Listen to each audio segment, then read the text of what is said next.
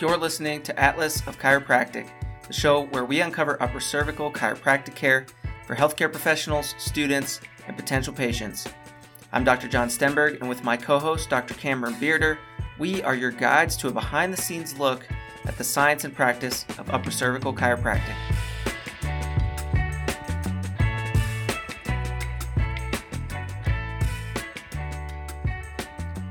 Welcome back to the Atlas of Chiropractic podcast. I've got Dr. Cameron Bearder with me today, and we're going to do something a little different. We get a lot of questions from particularly students, but other docs too, on social media, and so we wanted to do a listener Q&A episode. These are things that were presented to us directly as topics for discussion on the podcast, so we're going to do our best to address some of these. We can't answer all the questions we got because it just would take forever. But we've got a couple different topics that we lumped a few of the more direct questions to answer. So we're going to do it in two parts. One is based on assessments in upper cervical, and then one is in case management. So how we work through cases with patients over time. And so before we get into the specific questions, I guess this just be my disclaimer. Like we're not saying that we're the experts on all things upper cervical. I've heard, news travels fast in a small community. I've heard a few rumblings about folks that may or may not be happy with some of the things I'm saying on the podcast or have differences of opinion about some of my points of view. And that's okay. I'm not claiming to be the expert on the topic. And we're younger docs. We don't have 40 years of experience, but what we're attempting to share in these conversations is how we're dealing with these questions individually in our practices, with our training and with the things that we're seeing. So we're learning in real time, and we're making an attempt to share what we're learning as we explore the ins and outs of upper cervical care, from a scientific and technique-based perspective. So if folks have more information to add, you've got different experiences that you'd like to share, I'm all ears. Email me at blairchiropodcast@gmail.com. I'm happy to have a conversation about what you know that's different than what I know.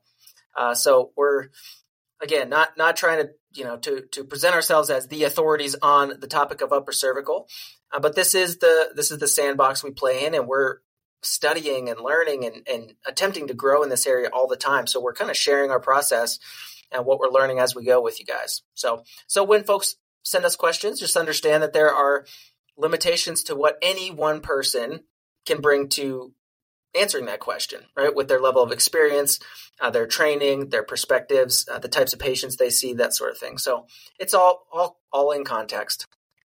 But with that in mind, I think, a lot of the questions that we've encountered or that students or docs have sent us are things that are reasonable questions to ask, when you're approaching an upper cervical practice model. And I think they're not unique. I've had a lot of conversations with docs offline and at conferences and places about some of these questions. So it's not just things that, we're wondering or seeing. It's things that other docs are wondering and seeing too. So Dr. Bearder, do you want to add anything to the intro here? Or do you want to jump right into the content? No, not much to add other than just explorations in upper cervical technique, philosophy, implementation, science, all of that. There's no one way to do it. If there was, there'd only be one upper cervical technique, and we wouldn't have these questions. So, yeah, it is 100% us musing. And Dr. Bearder and I have similar personalities in the way that we like to pick stuff apart. And we were just having a conversation before we started recording about how, there are different personality types. Some people just want to prove things to themselves and for themselves. And other folks are a little bit more, prone to trust the wisdom of experience of others. So on to the questions. We're going to start with the assessments. And there are some specific questions about upper cervical technique concepts, imaging, analysis, and then the incorporation of other types of procedures into upper cervical assessments. So first question, how important is, quote, laterality? Upper cervical is very specific on alignment, and other techniques, i.e. functional neurology, bring in hemisphericity concepts. So a lot to unpack in that one question, but first, do you want to define hemisphericity. I think most of our listeners will understand that when we talk about alignment and laterality, we're talking about, the side of the subluxated upper cervical spine is the right or the left, anterior, posterior. So define hemisphericity, and let's get that clear first. Absolutely. So hemisphericity from the functional neurology lens, and we'll take the chironeurology lens. The terms are interchangeable, functional neurology and chironeurology. So it's essentially the theorization that a side of the brain, left versus right, is not firing properly. So generally having a different, what's called central integrative state from one side to the other. So we classically think left brain versus right brain. So previous, what we'll call research, has indicated that there are certain functions that are dominant on the right brain versus dominant on the left brain. So that would be classical hemisphericity. If you think about like Google Maps in terms of if you have directions, you have the highway, right? So from point A to point B, that would be the classical hemisphericity, in that you're going to get on, you're going to go from point A to point B, and it's a straight shot, okay? It's unfortunately not as simple as that. It is more complex. It's kind of like highway versus back roads. So for example, when you look at pursuit pathways, you go through major areas of the brain, the circuitry. So we have a little bit of highway and back road, and that's the reality. But largely you can classify gross motor function or gross neurological function to sidedness. You can't just necessarily say, oh, it's the side of the brain in exclusivity. But it makes it easy or more concise from a treatment standpoint, which is good when you're treating patients, and you don't have 5 hours to do so. Okay, got it.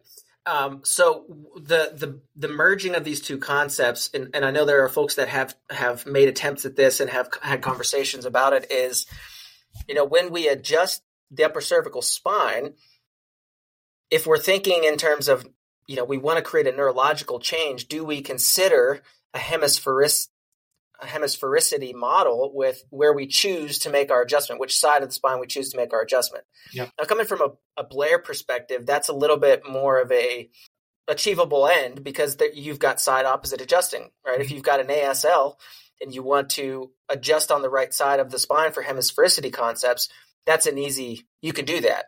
Correct. I know, just hearing some folks talk at the Orthospinology Symposium, there's potentially also the option to do that from an ortho perspective as well, and choose to, instead of drive it down, lift it up on the opposite side, and choose your technique parameters specifically to incorporate both ideas. I have personally not dabbled in that. That's not something I have clinical experience with, merging those two concepts. Do you have some experience with that? And if so, what has been observations of trying to blend those two concepts? Yeah. So initially, I would say, like, when I started to dive into functional neurology or chironeurology, we obviously tried to make it as simple as possible and applicable.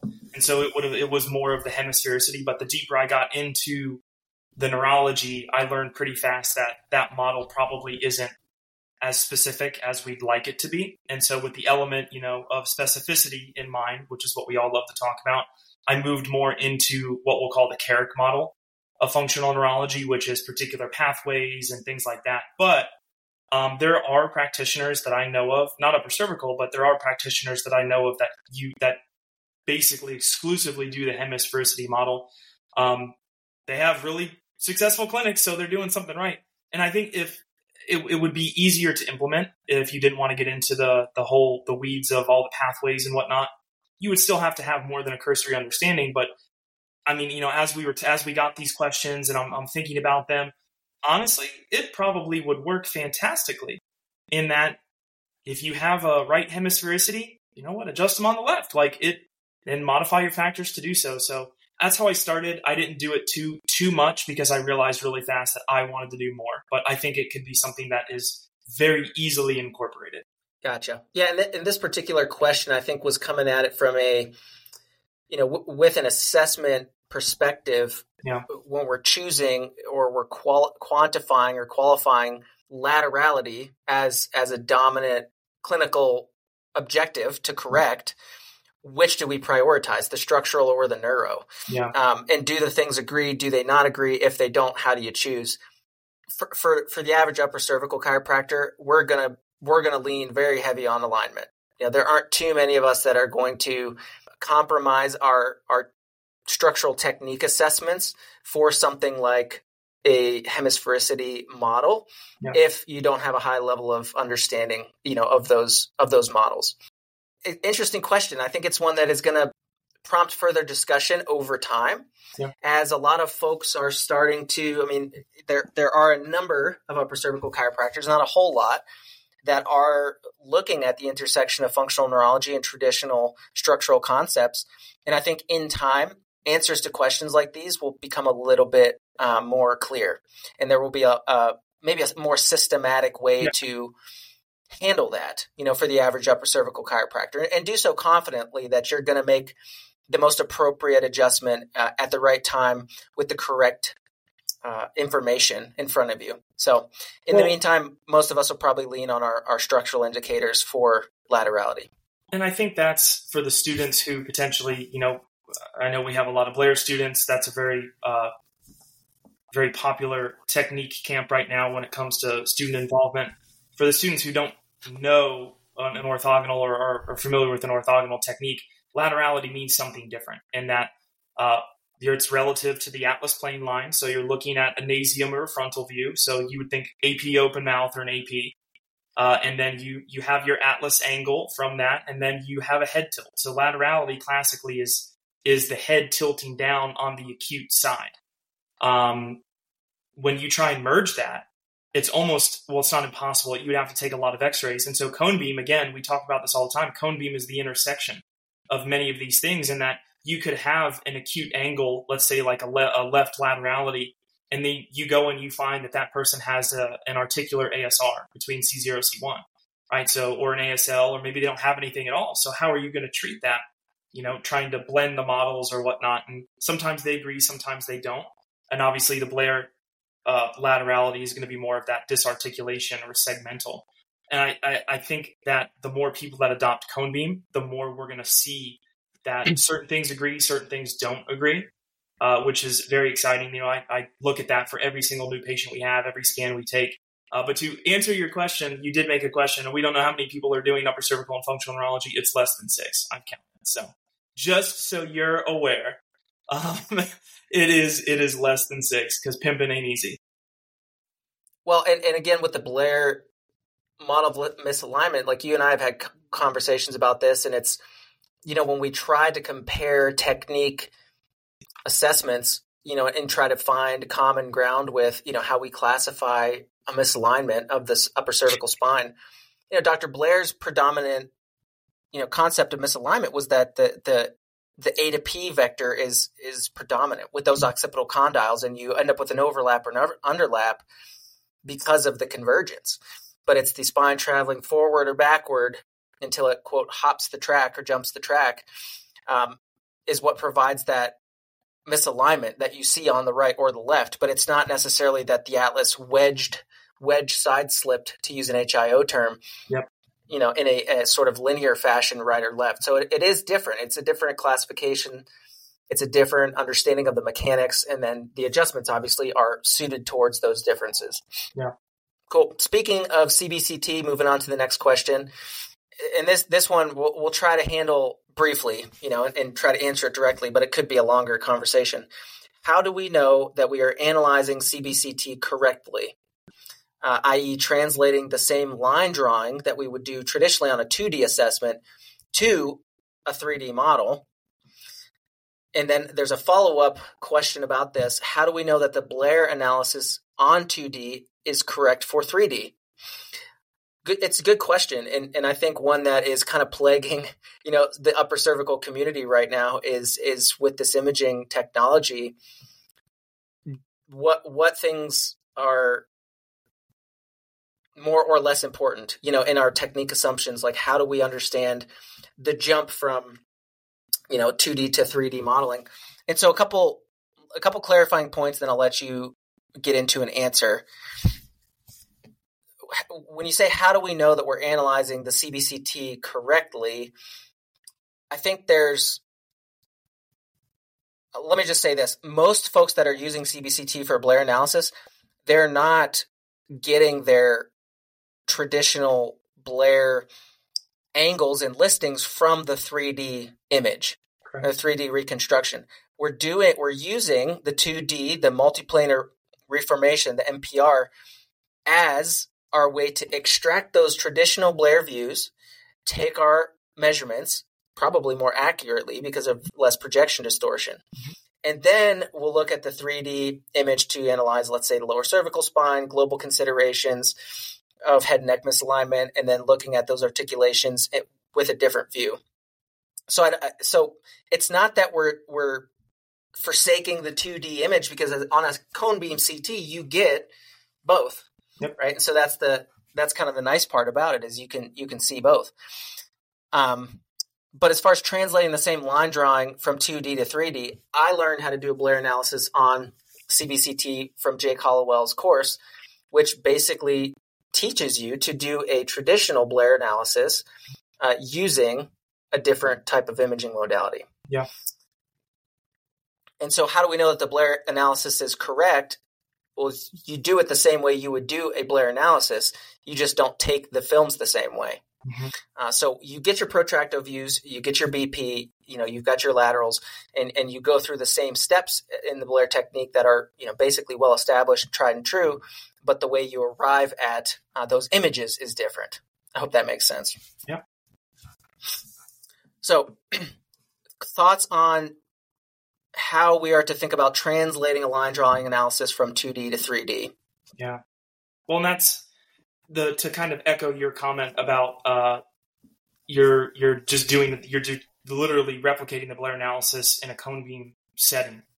And to that, I think that's really important, in that if the doctor or the student is paying attention, are your 2D tenants carrying over are your 2D X-ray tenants carrying over to the perceived 3D, right? Or the MPR. And the thing about cone beam is you can bring it as far down as like at least in my machine, 300 micrometers, or it's like insanely small. And then you can expand it out into more of a traditional X-ray. So you can actually look through the joint itself, or you can go through different portions of the bone. And so again, are the tenants lining up from the 2D analysis from X-ray with now the 3D capabilities on cone beam with that version of 2D? And I think that's how you'll know, or at least start to know, is the analysis correct, right? But on top of that, and I think what's more important, and I know you're sick of me saying this because I say it quite a bit offline, we're assuming that the 2D analysis is correct in the first place. Not saying that it's wrong or right, but when we're talking about 3D structures and we're trying to create these 3D vectors of correction, we're doing so based off of shadow projections. So that's the projection distortion. It's Polaroid pictures. That's what an X-ray is. It's a Polaroid picture of a shadow. And from the Blair perspective and the orthogonal perspective, you're taking a series of Polaroid pictures of shadows and you're trying to extrapolate what the 3D structure is going to look like. And there's a whole host of issues there. So clearly things have worked in terms of, well, the techniques have survived this long and we've gotten the results that we're known for.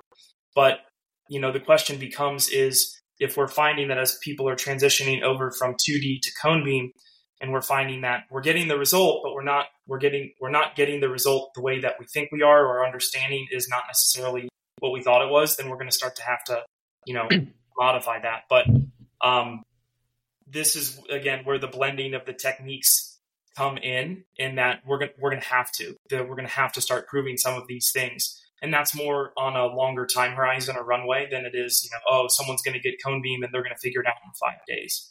Because this has been around since 1920. I'm not super up on the history of BJ Palmer with HIO.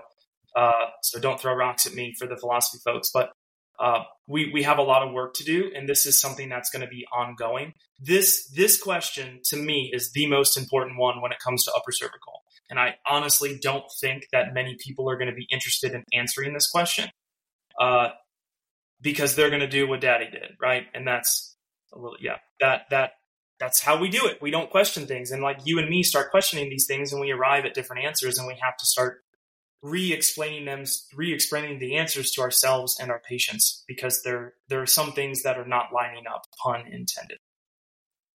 Well, I think we also have to acknowledge that, like, Dr. Blair used the tools that he had available to him, Exactly. to image the spine and to develop these technique breakthroughs, or innovations, should we say? And it's not. I mean, it's common knowledge. It's scientific fact that when you take an X-ray, there is a distortion of the image. What you see on your screen or on your plain film, God forbid any of you are still dipping your films, is it's not exactly the way that it is in the body, right? We know that. That's why we make an effort to have the proper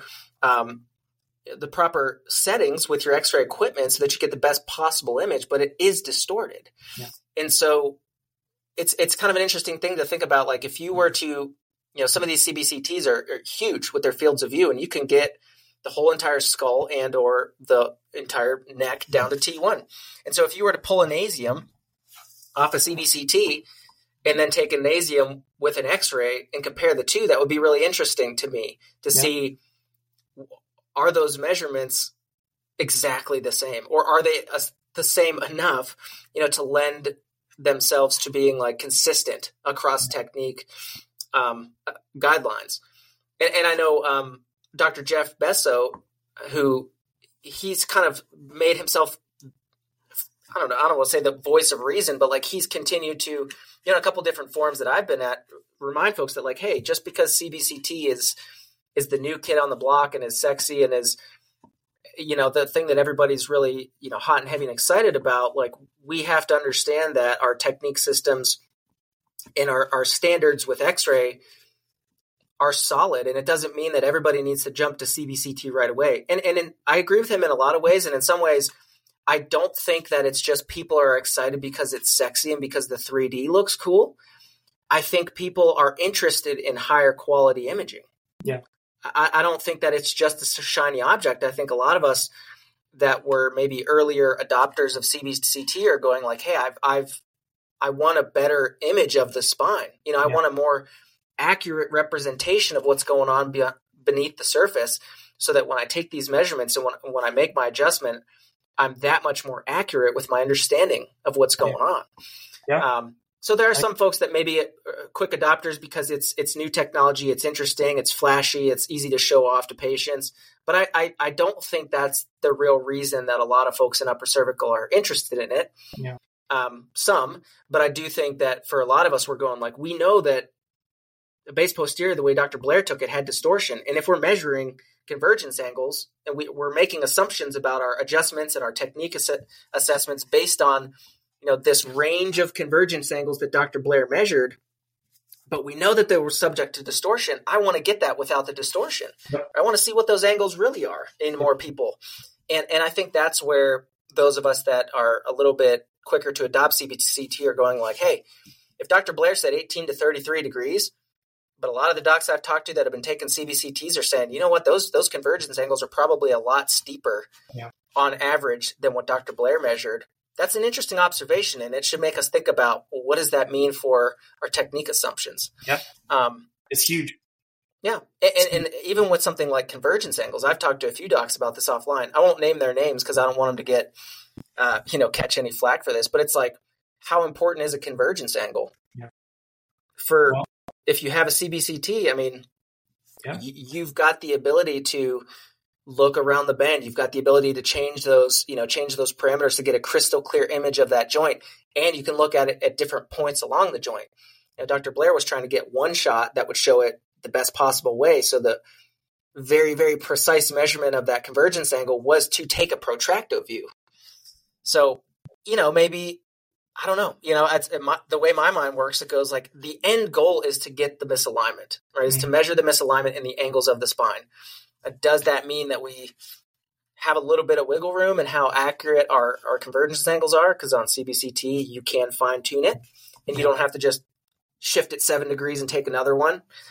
I think it's interesting to think about some of those things. And I do think, this has been said before, but I do think a mind like Dr. Blair's would be working on that.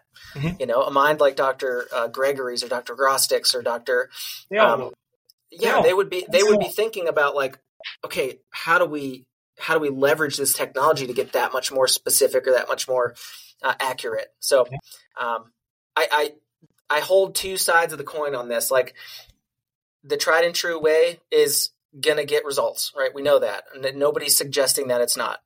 But, when you have new imaging and you have new frontiers, I mean, I'll put it this way. I haven't heard anybody say to Dr. Rosa, well, who cares about MRI? We've been getting good results. Why would you modify your technique for an upright MRI? Dr. Sweat already has a rock solid assessment to use on an X-ray, right? So, we like to choose when we apply these critiques sometimes, and that's okay. But I do think it's a good question, and it's one that a lot of us are thinking about. And it's one that diplomates and the ICA Council on Upper Cervical Care and practicing chiropractors that are diplomates or are not diplomates are going to continue to explore. Absolutely. It is an ongoing question and answer. Yep. Ongoing. Last question as it relates to the assessments portion of it. And I will answer briefly on this because Dr. Bearder's probably got a more in-depth answer on it. And the question is, relative to upper cervical practice, what aspects of functional neurology do you incorporate into your exam? So if I were to just answer as a traditional upper cervical chiropractor, I would say, well, I don't do functional neurology, so those assessments don't really directly impact how I'm going to treat the patient. But here's the things that I've chosen to incorporate. And it does depend on the patient. Like, if you're going to take let's just call it straight, quote unquote, chiropractic, like very purist upper cervical, perspective with this, like, you're going to do your exam to find your upper cervical subluxation, and you're not going to worry too much about the symptoms or the condition the patient presents with. But for me, I want to have a pretty good understanding of some of these conditions and how confident I can be that my upper cervical adjustment is going to help the patient feel better, as an adjunct to just doing the upper cervical part of it.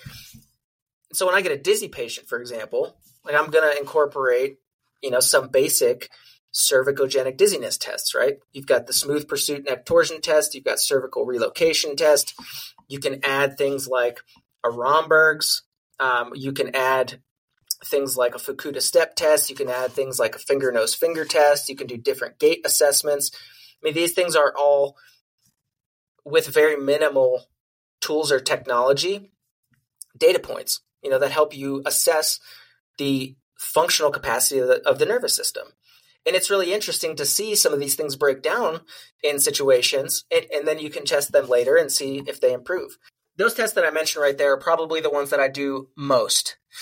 A lot of the things that I incorporated into my exam are things I learned from Dr. Chung's course, upper cervical neurology for the upper cervical chiropractor. I mean, he went into heavy detail with those pathways you were talking about from a Carrick model, what you're testing with different procedures, and sort of the next step being, how would you treat those?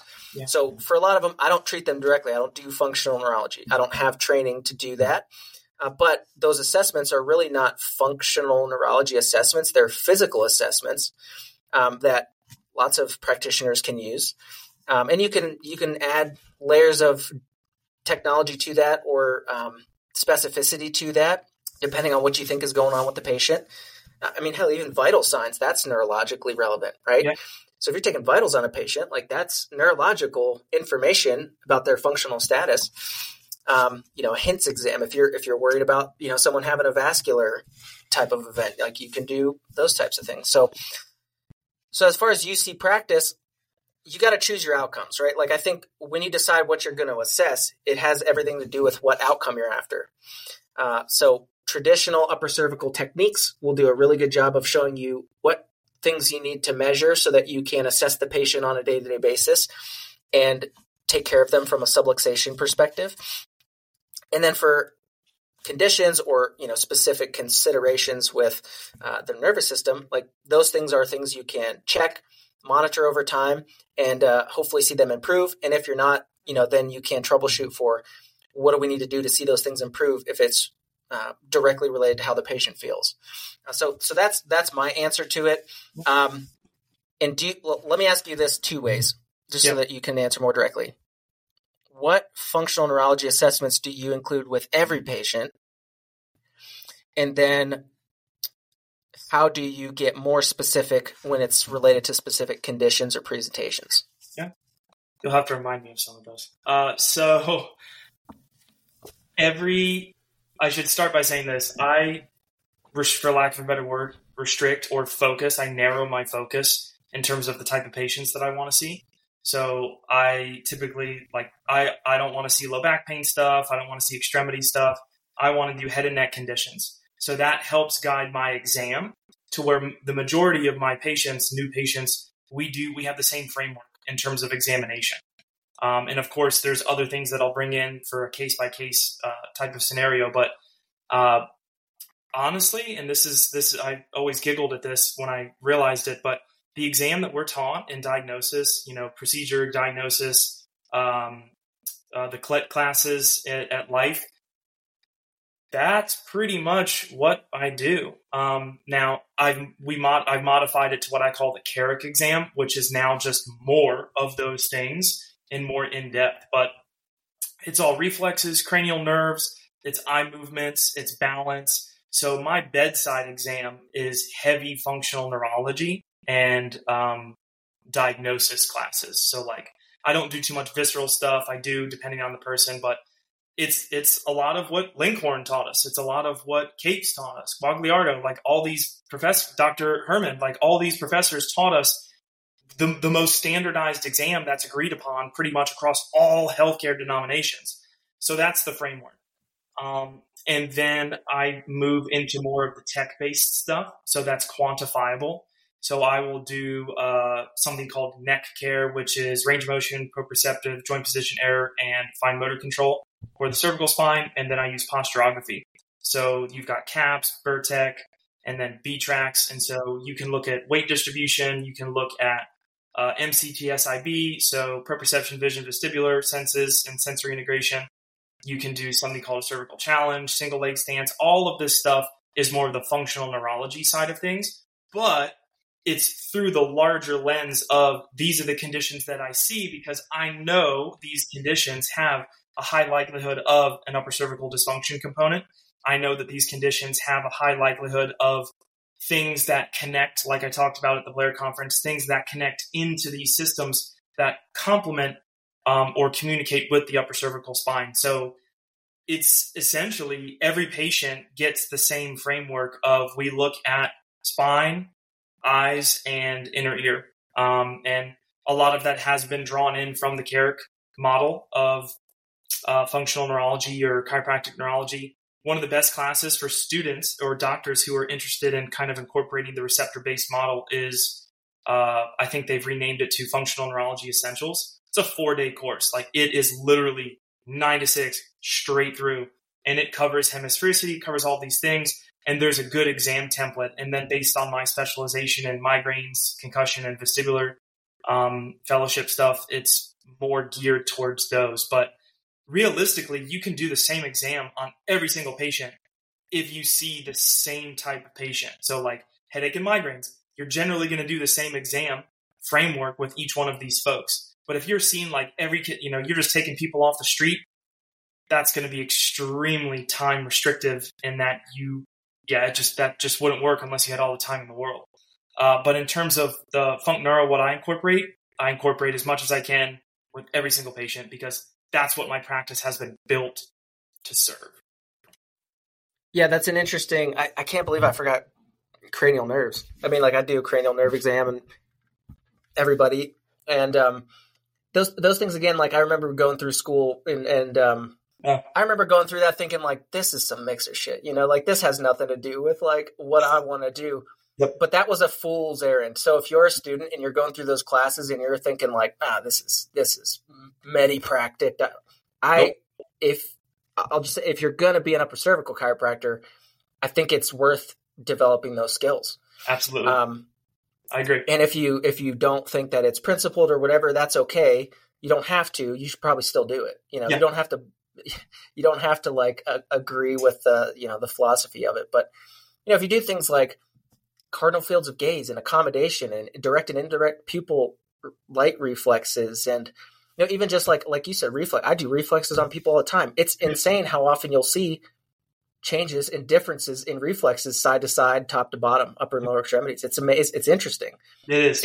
And by the way, you don't have to go try to treat all this stuff directly. This is one thing I really appreciate about Dr. Chung's course was the way he presented it was like, these are things you can observe and you can measure and you can document, and then you can check them later over time. And you're going to see a lot of this stuff improve if you're doing good upper cervical work, which is awesome. Yeah. That makes a case that there's a systemic, multi-system, multimodal neurological impact of an upper cervical subluxation. And if you do a good job taking care of it, you can see multi-system, multimodal improvements in the nervous system. That's really cool. That's what we've been saying. Yeah. It's even better if you can measure it. And then if they don't improve, then you know what to do, because there's a lot of folks that, especially when you're talking about complex cases, which we're going to talk about in a minute, the upper cervical subluxation is not the only pathophysiological, to use that word, thing that a patient's likely experiencing. It may be the only thing that you directly care for, but it's like Dr. Carter used to tell us, like patients are entitled to more than one problem. Absolutely. They can be subluxated and have vestibular dysfunction.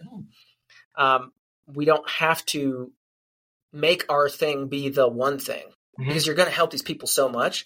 And then if you can help them connect with other providers or other resources that are going to improve their symptomatic presentation or going to make their quality of life better, and some of this information will help you do that.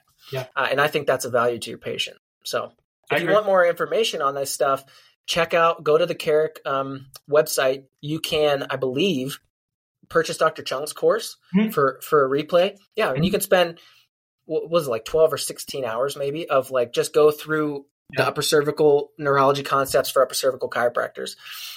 It's all there. It's heavy lifting. I mean, it's a lot. I've revisited my notes from that. I have like 80 pages of notes over and over because it takes me time to integrate this stuff. Absolutely. But look into it. If it's interesting to you, look into it. Go back to your notes. If you haven't taken these courses in school yet, when you get to them, really work on it. Work on getting those skills right away. Practice those skills in the clinic. Don't take them for granted and don't treat them lightly. But those neurodiagnosis skills will serve you well in practice. Quite honestly, I think it'll make the difference between you being a successful doctor and not, in terms of if your intervention is, we'll just say, or your approach is subluxation removal or reduction, that's great. But if that person has a major neurological issue that hasn't been diagnosed, you're going to want to note that, because you're going to potentially have to explain that to 12 people who couldn't get out of jury duty that day, right? To quote McCoy. Hey, that drives me every day. But it's you have to take the stuff as a student. You have to take the stuff seriously. We try and get through it with boards, and it's like, man, I'm not going to use this stuff. No, you should use it every single day, because just like Carter said, people are entitled to more than one thing, and they usually have a shit ton of things going on that maybe are interrelated or maybe aren't. But again, you are a licensed doctor, whether people want to believe that or not. The federal government, for what it's worth, classifies us as essentially portal of entry. So you better primary care. Yeah, geez. That's even more liability than portal of entry. Exactly. So, if you don't figure this shit out, someone's going to do it, and you may be cross-examined for it. You want to make sure that you can adequately care for another human being. And if you have to cross a couple extra bridges to do so, don't be a schmuck and do it, right? It's not hard. It's easy. They're giving you all the tools. But especially these classes in school, like AMOS, and some of the higher-level diagnosis and classes, I see people on Whitey pages all the time getting rid of their SUSA and their skeletal radiology. I'm like, what are you guys fucking doing? You need to keep this stuff. This is really important. If you're going to do the, quote, complex cases, you need to understand what comes with complex cases. It's a good point, because every time I have conversations with students about, what got them into upper cervical care, they all say the same thing. I want to help complex cases. Sure. I don't think you know what you're saying, when you say that, because, I said this on a podcast a couple episodes ago. It's like, in my first year of practice, I had folks with Chiari malformations, epilepsy conditions, just and if you feel strongly enough that just doing a technique assessment is appropriate for those people, I think you should probably reevaluate that. Yeah.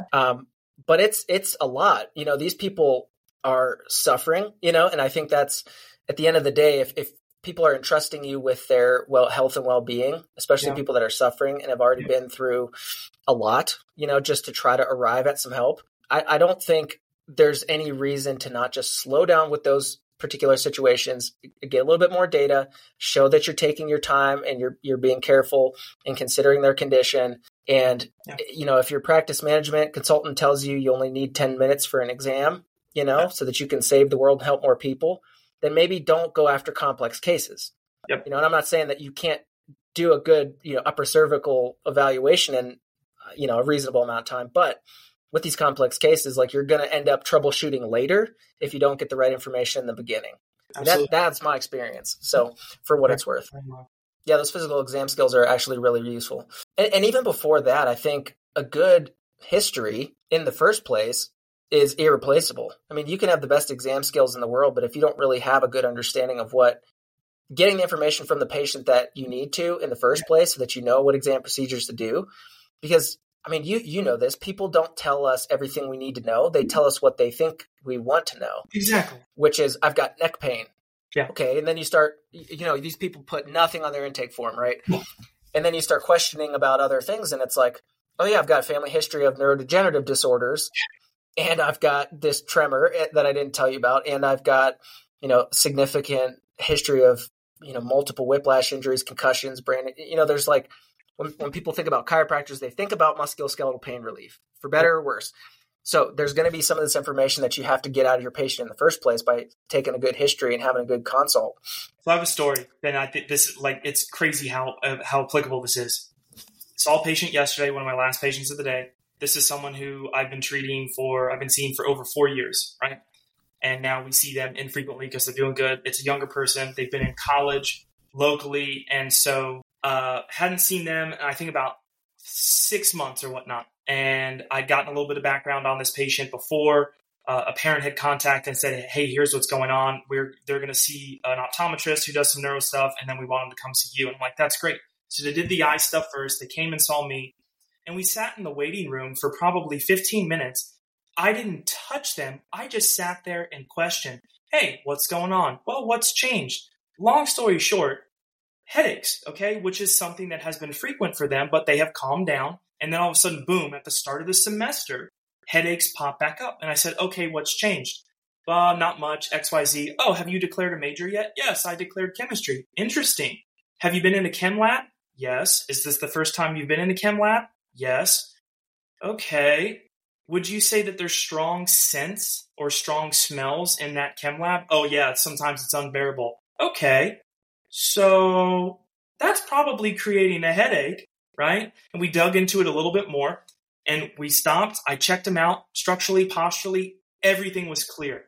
No signs of upper cervical subluxation. We did a little bit of soft tissue, and the entire party agreed, hey, we need to modify, right, the in-class type of scenario here. So wear a mask. That's probably what it's good for. Maybe put some things up your nose a little bit, because if you want to be a chem major, you're either going to have to change majors, right, or you're going to have to figure this out. But it was the history. I could have taken 5 seconds, brought them in, checked them, maybe found something, whipped them up and sent them on their way. But that wasn't the right thing to do, because as it turns out, they didn't have a structural or neurological sign that they needed an intervention relative to their symptom.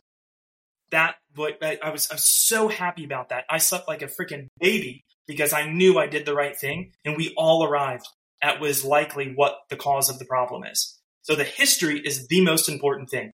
You need to do a history. You need to find reasons not to touch these people, not to adjust these people, because not everyone needs a freaking adjustment. I had a conversation with a student about that. Well, what technique would you? No. You need to be a clinician and a doctor and make sure that this person actually needs some sort of treatment in your office. History, exam, then treatment, in that order. Nothing before. Well, and I think the point of that particular example is that that's an ongoing conversation. Yes. Right? It's not a form that they fill out once and then they just come in open-ended forever based on that initial conversation. I tell patients this all the time. Like, there's a lot of life that happens in between appointments. There's a lot of things that you experience and encounter that I don't know about. You're probably not even paying attention to, that can impact how you feel and how your body functions, and impacts, what we need to do with them clinically. And so I think that there's a skill of developing patient rapport, of developing trust so that people tell you things that you need to know, and of knowing how to read the verbal and nonverbal signs that there's further conversation required, and that might upset your schedule sometimes. That might put a little bit of it might put you a little bit behind if you run super tight, with back-to-back appointments. I've changed, I've modified the way that I schedule patients and the way that my schedule's set up, because I had enough situations where I was like, man, I gotta like get a little bit more information about this. Yeah. And that's, again, just being a clinician. There's different reasons why people practice in the ways that they do. And the weird thing about upper cervical is, like, this is just the world I know. I don't know. It's probably like this for conventional chiropractic or whatever else too.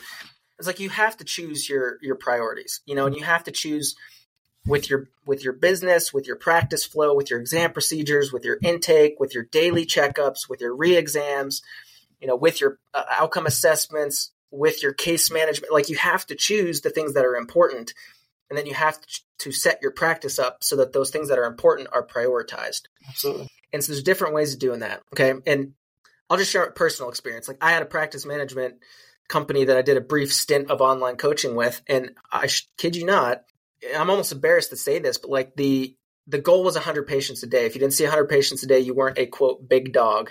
Wow. And what that meant was this was the gold standard of an office visit.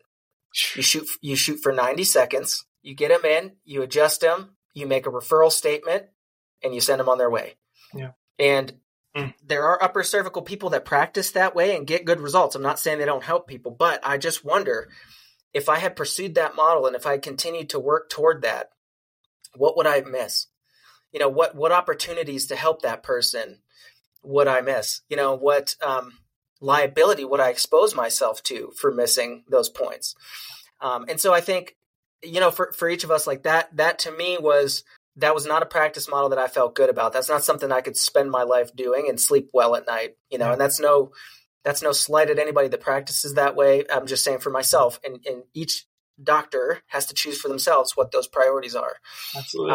And I didn't feel that philosophy fit with an upper cervical, model with the patients that I was seeing. So I've had to modify and change my practice style based on that. And there are a lot of people that are doing good clinical work, seeing a ton of people, not cutting corners, helping a lot, and you don't have to sacrifice your clinical expertise, to be able to help people.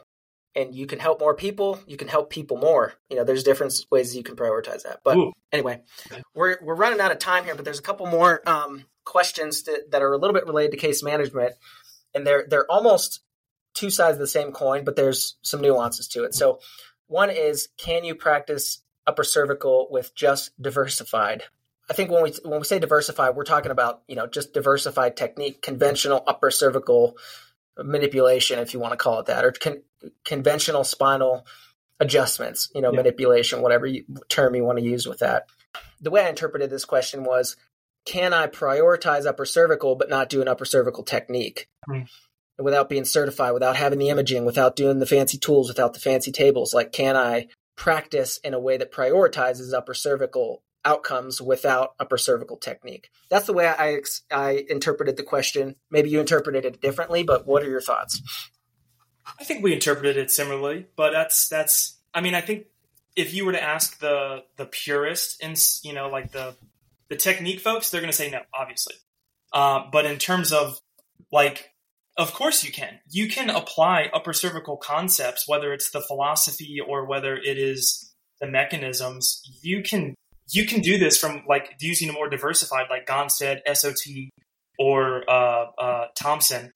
In my mind, diversified is taking the joint through the paraphysiological range of motion. So you're like, it is a manual manipulation by the like governmental, standards, so to say, whatever. I think you can do that in absolute ease. And if you really wanted to kind of take it a step above and maybe kind of fill each cup, you could.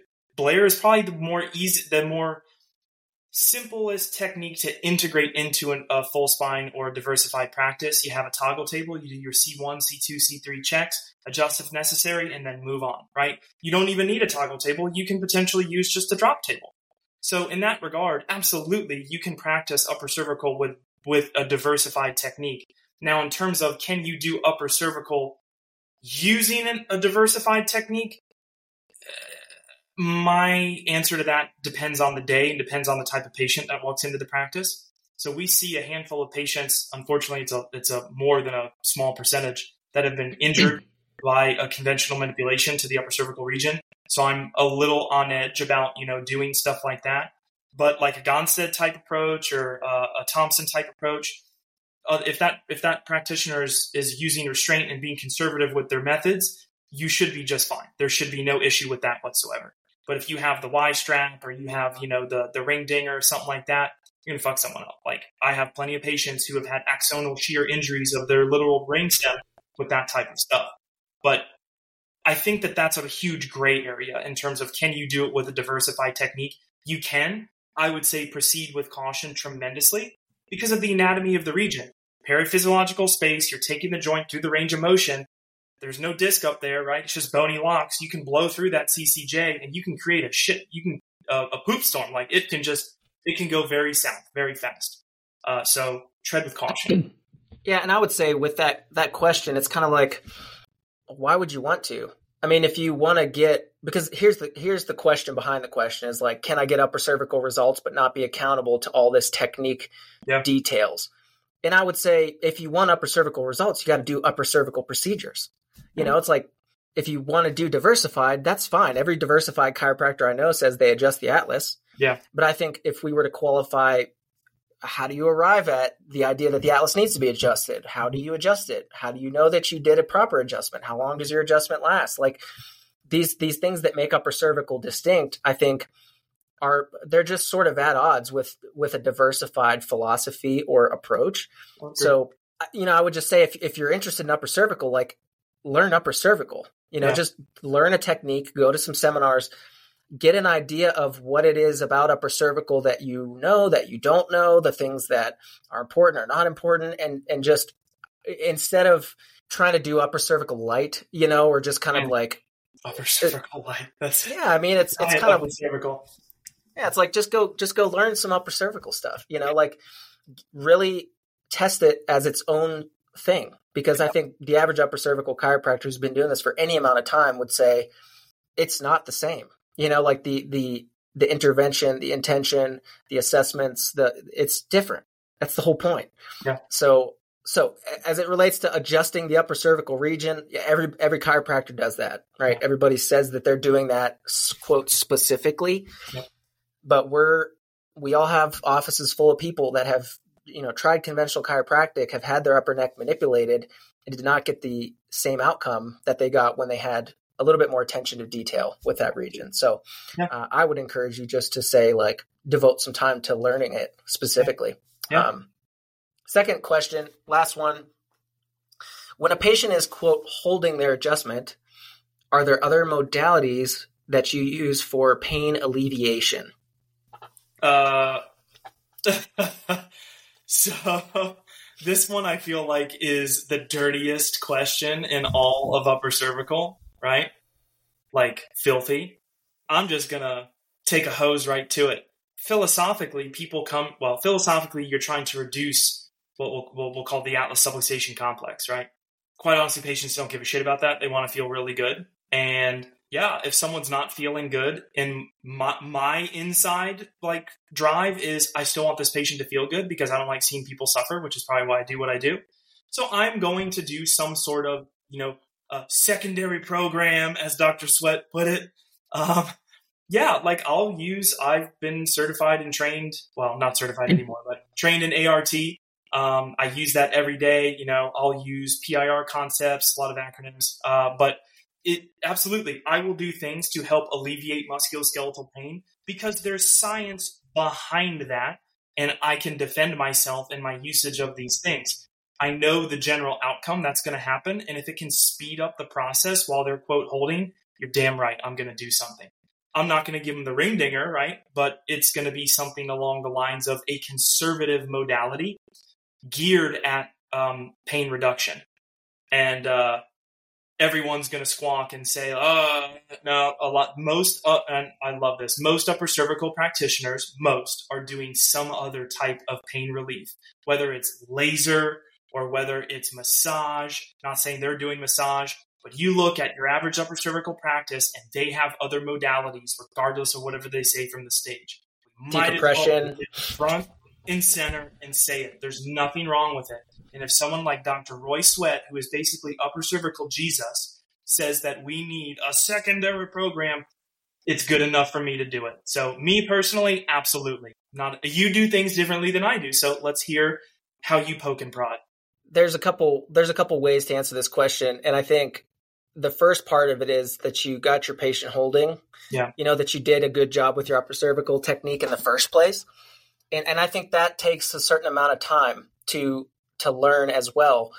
And one of the things that a lot of seasoned upper cervical docs will say about a question like this is, a lot of folks are quick to jump to ancillary procedures when they just didn't get good upper cervical outcomes in the first place. And that's a very reasonable answer to the question.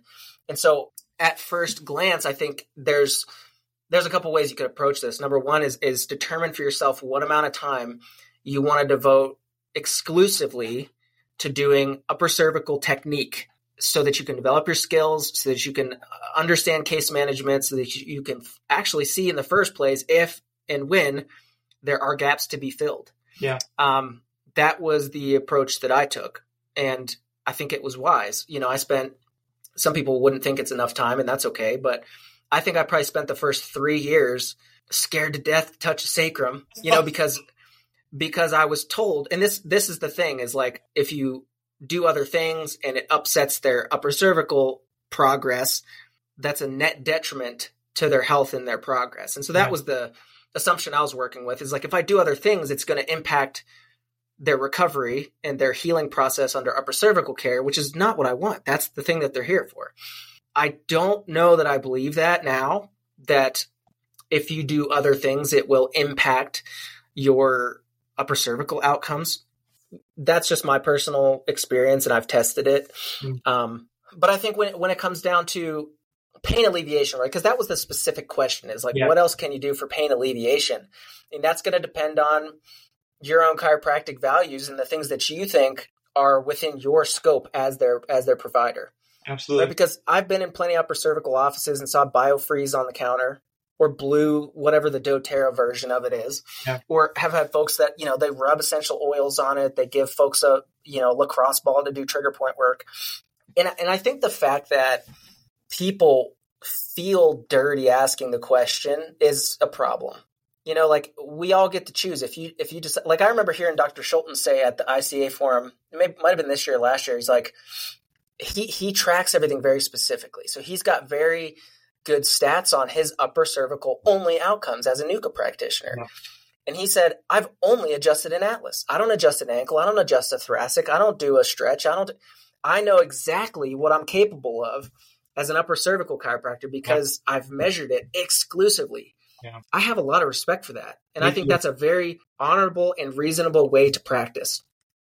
There are other people that say, you know what, like to your point, I really have a hard time with telling patients holding is healing when they're suffering. Yeah. And I see that objectively the upper cervical indicators are showing that we're doing the right things and that they're on the right path, but they still just have some things that I feel I could help them with.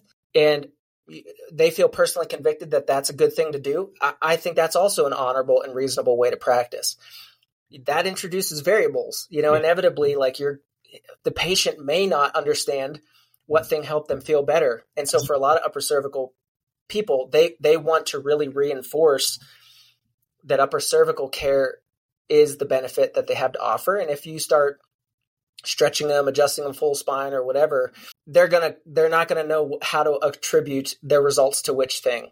I agree. And frankly, they're probably gonna equate the pain relief with the thing that you did that provided the short-term pain relief, whether that had anything to do with their upper cervical adjustment or not. So that's kind of like, you've got to be able to pick your battles. You've got to be able to, I think, do it in a way that is clinically reasonable, back to the history and the exam, and having a reason why you would do something for pain alleviation, not just because, well, it's going to keep the patient coming in. Yeah. It's going to keep them coming back for more. It's going to, gratify them in the short term so that they don't quit. That's not the reason to do it. But if there's a clinical reason to do it, you have, objective testing that suggests that it's time to do that. And then you have a way to track that progress over time and communicate with your patient when and how you choose to incorporate different things, what the upper cervical portion of their care is related to, what the other things are related to. Then I think you can do it. I think you can do it reasonably. Whether it's something you do actively with them, hands-on, whether it's a passive modality. Like, I know a lot of upper cervical docs that have decompression in their office. Yeah. You don't always hear that, but some of these really, really high dollar clinics, they're doing supported procedures like DRX 9000 to provide a pain relief benefit to the patient, to provide an ancillary service. And, they seem to merge those concepts okay. Yep. And then you'll have other folks that are highly successful that just do C1 only. Yep. Or a technique only. So you don't have to choose, but you as an individual are accountable to your patients. So you have to determine for yourself what you think is appropriate, what you think is within your scope and your skill set, and you need to be accountable for whatever you do or don't do. And that's kind of the way I look at it. But I do say there is benefit in doing upper cervical exclusively for a significant enough amount of time that you know how good you are, or where you're just not doing a good job with upper cervical. Yeah. So don't be quick to jump to that stuff. You really don't have to do a lot, I don't think. And I've gone through periods where I've been more or less aggressive with like ancillary procedures. And, I think in general with sort of manual therapy, if you want to just lump all this stuff together, less is more. Yeah. Less done well is definitely more. Mic drop moment right there. Well, here's a sort of, as we wrap up here, this is kind of interesting because when we put these questions out, I thought the nature of the questions was really interesting, right? We've been having a lot of conversation about stuff that's not traditional, pure upper cervical rationale. Yeah. And it's interesting that those are the questions that we're getting, and there's a lot of the conversations that I've had with docs at the back of the conference or different times, like about stuff like this. Yeah. So I don't know if that's just inexperience, asking questions. Like some people would say, well, these people don't really they're asking the wrong questions because they don't know yet. Maybe that's true. I think there is a little bit of I think some folks approach upper cervical and see it from the outside looking in as dogmatic. Yeah. As in like, hey, if you don't do upper cervical only, you're a second-class citizen in the upper cervical world. And, for some folks, that's probably true. And they probably really feel that way. And we see the people who are constantly presenting their perspectives on social media in groups. I will train you how to do this right because nobody gets it anymore. And that's okay. But at the end of the day, you got to sleep. You got to sleep at night knowing that you're accountable to your patients first, in my opinion, and then the profession. Yeah. So I just don't see the moral obligation to choose one way or the other. I do see the individual responsibility, to choose what's right for your patients. And that might mean that for some patients, you do upper cervical exclusively. That may mean for 95% of your patients, you do upper cervical exclusively. You might have a small percentage where you need to, pick and choose a couple strategies that are supportive. Absolutely. So there's lots of different ways to put this stuff together. We're not saying that you have to adjust the atlas and then on the next visit you need to give them a flying 7 and stretch them and do all this stuff. Like there are thoughtful clinical reasons to do supportive procedures, and there's ways to do that doesn't detract from the upper cervical rationale in my mind. But again, each person's accountable for their own. These are questions that were presented to us. We're just answering them according to our priorities and values and experience and perspectives and opinions. Again, We're not the authorities on the subject.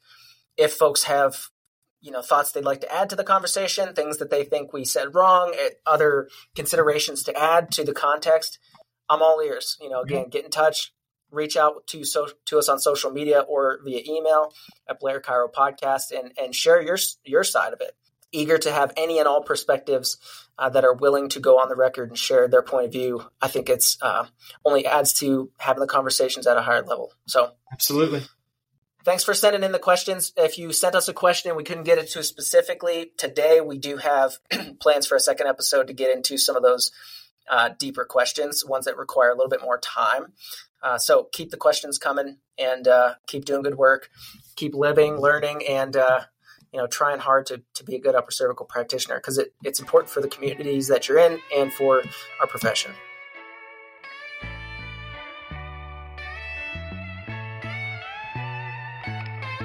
Hey, we just wanted to say thank you for listening to Atlas of Chiropractic. We really hope you enjoyed this episode. Go ahead and subscribe to the show and turn on notifications so that you're the first to know about new episodes. Leave a rating and review to let others know how you really feel about the conversations we're having. And last thing, check the show notes for relevant links, contact info, and resources that we mentioned during this episode.